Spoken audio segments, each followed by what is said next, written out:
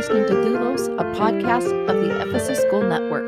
Doulos offers a scriptural daily bread for God's household and explores servant leadership as an Orthodox Christian. I'm Holly Benton, your host and executive director of the Orthodox Christian Leadership Initiative. Father Dustin Lyon joins me again today. He's a regular contributor on the Doulos podcast. He's the host and producer of the Way podcast, also on the Ephesus School Network. So welcome back, Father Dustin. So glad to be talking with you this morning. Yes, thanks for having me here again. Good to be here. So as Christians, we claim to have one Lord and Master, one heavenly King. But is it possible that we betray that allegiance when we seek earthly powers to govern us? As Americans, we're told that our vote matters. Politicians appeal to the Christians in this land by promising to represent our Christian rights and to fight our non-Christian oppressors. Even in our workplaces, our companies, our schools, our churches, whenever there's a vacancy in leadership, even when they are Christian organizations, a vacancy in leadership creates a sense of uneasiness, and we want to find a leader who will protect us, serve us, and let's face it, agree with us, and lead us in a way that makes us feel good about who we are and what we're doing. So, just like the people of Israel who first cried for a king, we want a king over us that we also may be like all the nations, and that our king may govern us and go out before us and fight our battles. So, for starters, Father Dustin, have we come a long way in American democracy in seeking an elected president over us rather than an ordained king? Well, I'm not so sure. Yes, it's different, but I don't know that it's necessarily better, and it's definitely not scriptural. So not scriptural. So what does the scripture say? Let's look at 1 Samuel chapter 8, the passage in which Israel rejects its judges and seeks a king. But before we hear it, Father Dustin, could you help contextualize this passage? By this point in the Old Testament, the people have been first introduced to the stories of the patriarchs like Abraham, Isaac, and Jacob. Then the Lord delivers his people out of the hand of Egypt and provides his commandments through Moses. And then it also establishes the Levitical priestly line through his brother Aaron. And then it is the time of the judges, which comes immediately before the historical books of 1st and 2nd Samuel and 1st and 2nd Kings. So specifically, how does a judge differ from a king? Yes, so we're at this point in the story. The Israelites have been freed from Pharaoh. They're entering the promised land. And right before they enter the promised land, Moses sets them all down and says, let me rehash the law, the second law. This is what we call Deuteronomy. And he basically says, if you follow God's law, then you'll have life. All these good things will happen to you. If you don't follow God's law, here are the curses. Here are the bad things that will happen to you. And the idea here is that as the Israelites are entering into the promised land, they have no king except God. God is their king, and he's given them the rules, the instruction for life, how to behave, how to live their lives. But as you know, problems arise. There are people in the promised land that are hostile to the Israelites. There's a particular pattern that they follow through. So the Israelites typically become unfaithful to God's instructions, to his laws, those things that were given to them by Moses. So as a punishment, God delivers them to their enemies. Ultimately, they end up in exile in Babylon. But before that, before they had a king and all of this, they were given over to their enemies as a punishment. And they had been forewarned. Moses had said, if you don't follow God's instruction, these sorts of things would happen. It's not like God's punishing them to be mean. God's doing what he said he would do when they disobeyed.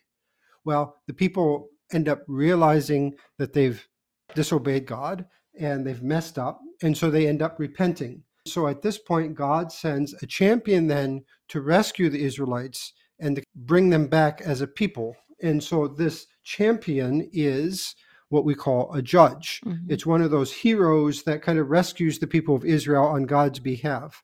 So it's not a king. They're only brought into power or brought up as a champion at times of need, as I said, and the cycle repeats itself several times.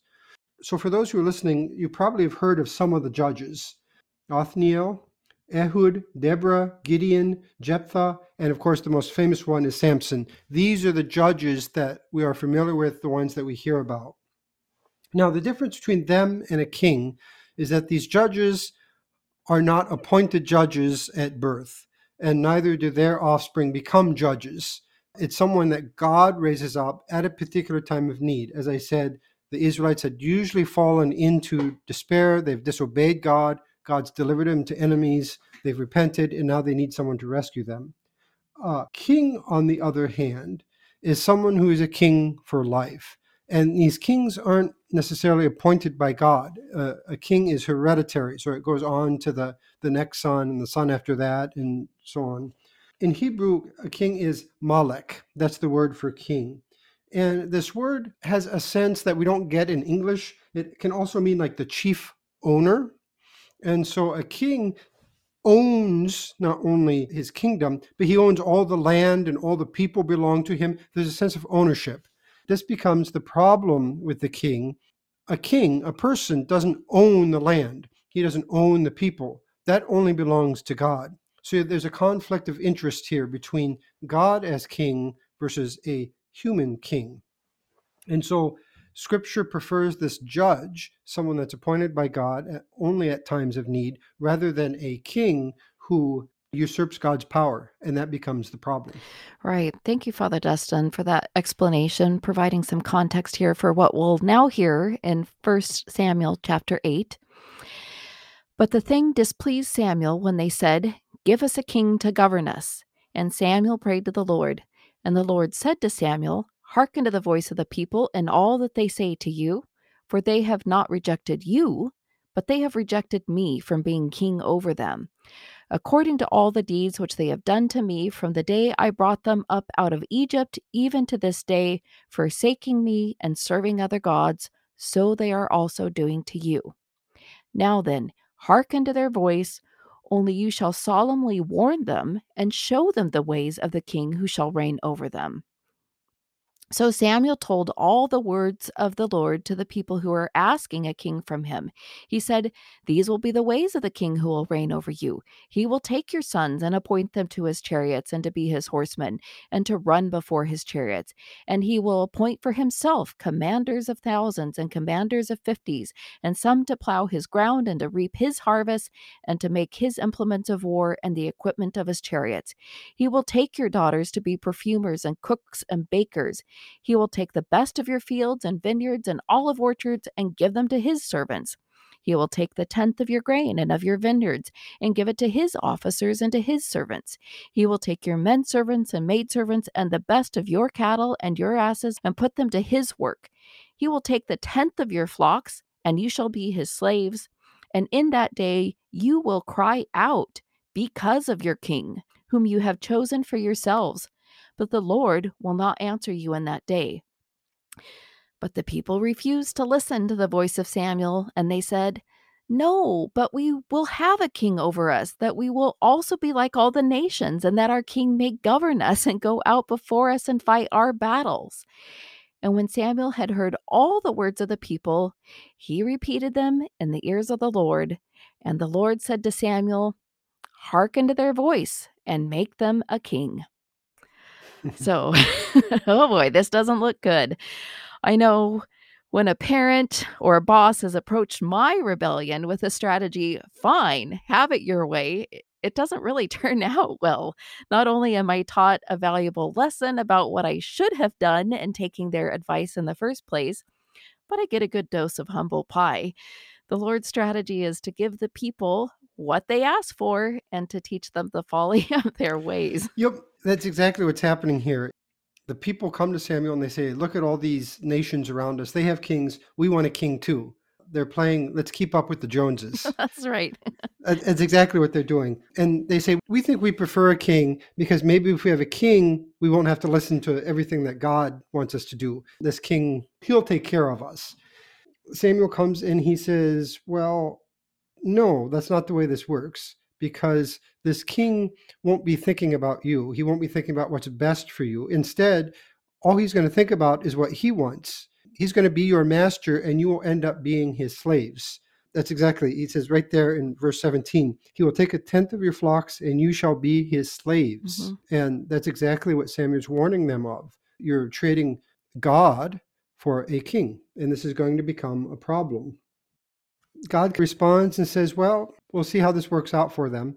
We know the rest of the story. They end up exiled in Babylon because of the king's sins. All you need to do is read Isaiah or Jeremiah or Ezekiel or one of the minor prophets to see how the kings treated the people. And it's exactly what Samuel said. He makes them their slaves. In fact, it's very interesting. The word for temple in Hebrew is the exact same word for palace. It's the same word. That's right. And we know archaeologically in Jerusalem, you had the Jerusalem temple that ended up being built by a king. The temple itself becomes a problem because it's not a movable tabernacle that can go with the people. Because remember that the tabernacle always represented God's presence among the people.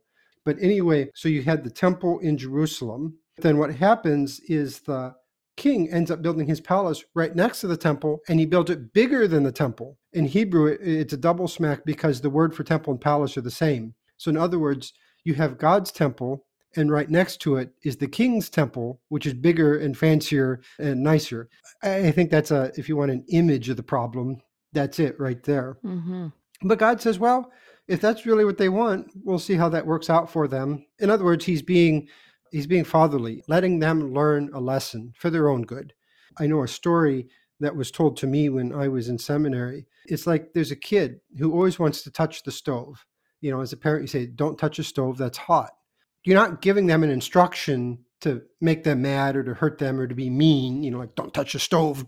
That's not what it's about. You tell them not to touch a stove because you don't want them to burn their fingers. You don't want them hurt.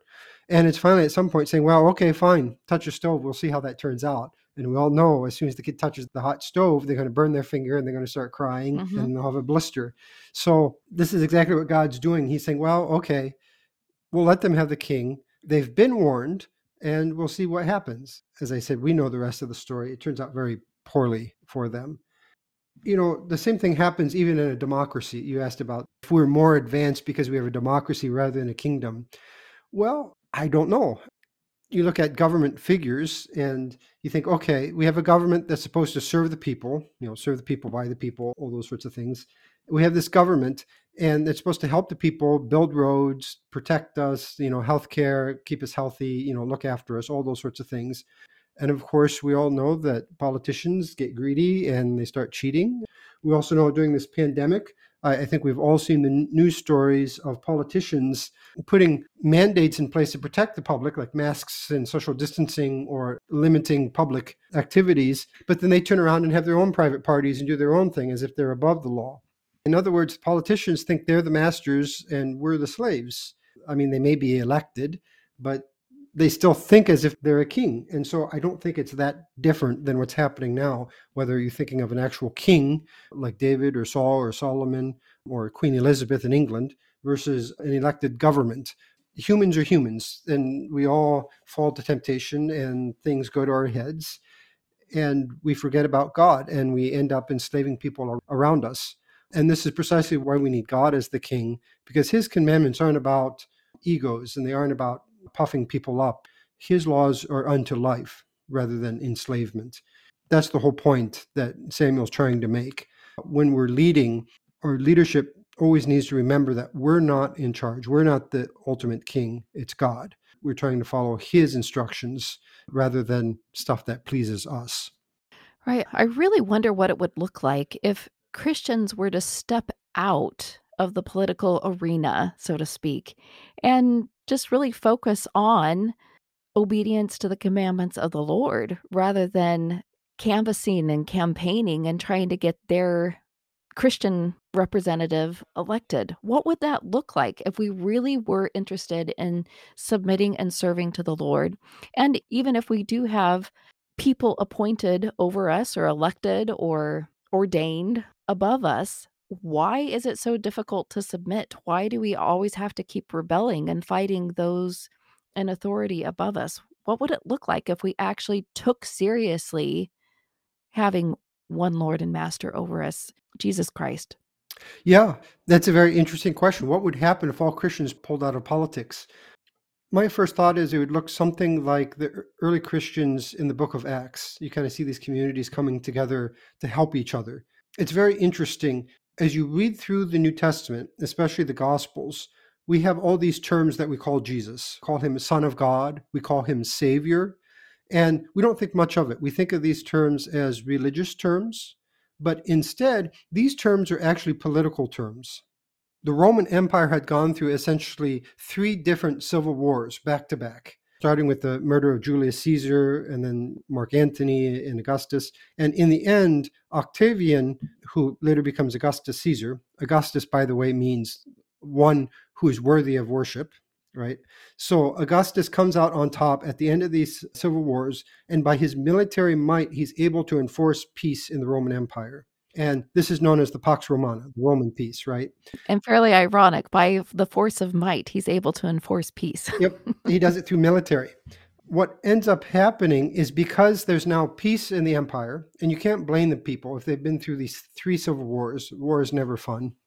He becomes exalted. And so they give Augustus these titles, not only Augustus, but also Son of God and Savior. Wow. Those are the titles that belong to Octavian or Caesar Augustus. And so when the early Christians come around and they start using these terms for Jesus, it was a stab at Rome. It was saying, he's not the one in charge. He's not the Savior. He's not the Son of God. This humble carpenter who dies on a cross, naked outside the walls of the city, this one is the real Savior. This one is the Son of God. So they are challenging Rome's power directly by the titles they use for Jesus. It would be like saying today, if Jesus had come in 21st century America, saying he's the president of the United States, he's the commander in chief. Those titles that we give to Joe Biden right now as president, if we were to give those titles now to Jesus, that's what it would sound like in those first century years. The first Christians weren't interested in getting into politics in order to change the Roman Empire. They weren't interested in that, becoming senators and making laws or becoming Caesar. And in fact, later in the 4th century, when Constantine is usually said like he's the first Christian emperor, well, he uses Christianity to his advantage. He uses it as a political way in order to try to bring peace to the empire. You can debate whether him being a Christian was a good thing or a bad thing at the time. But for those early Christians, what they were more interested in is just living their lives based on the commandments of God. So ultimately this breaks down to loving God and loving neighbor, right? And so they form these communities of support to help each other out. They weren't interested in politics and changing the world that way. They were undermining Roman power in a different way. Even though they were in occupied territory, they were determined to love that soldier who was occupying their territory, despite that soldier being there. As Jesus says, they turned the other cheek. They would give their shirt if the soldier stole their coat. So this is a very different impact in the world. It's like change through love rather than change through political power. And I think that's a very important distinction, change through love. We see this now. You saw churches like in the Great Depression. This is what happened in a previous community I served. The Great Depression happens. There are all these people who are out on the street. They don't have food. They don't have homes. And so the churches of the community got together and they built what is now known as the Rescue Mission. And it's the soup kitchen and homeless shelter in town. And the churches ran it, and they didn't go through politics. They didn't try to get city money. They didn't try to, say, hey, we need to do this. They just got together and they did it. They bought a building downtown and they started providing food and housing to those that needed it.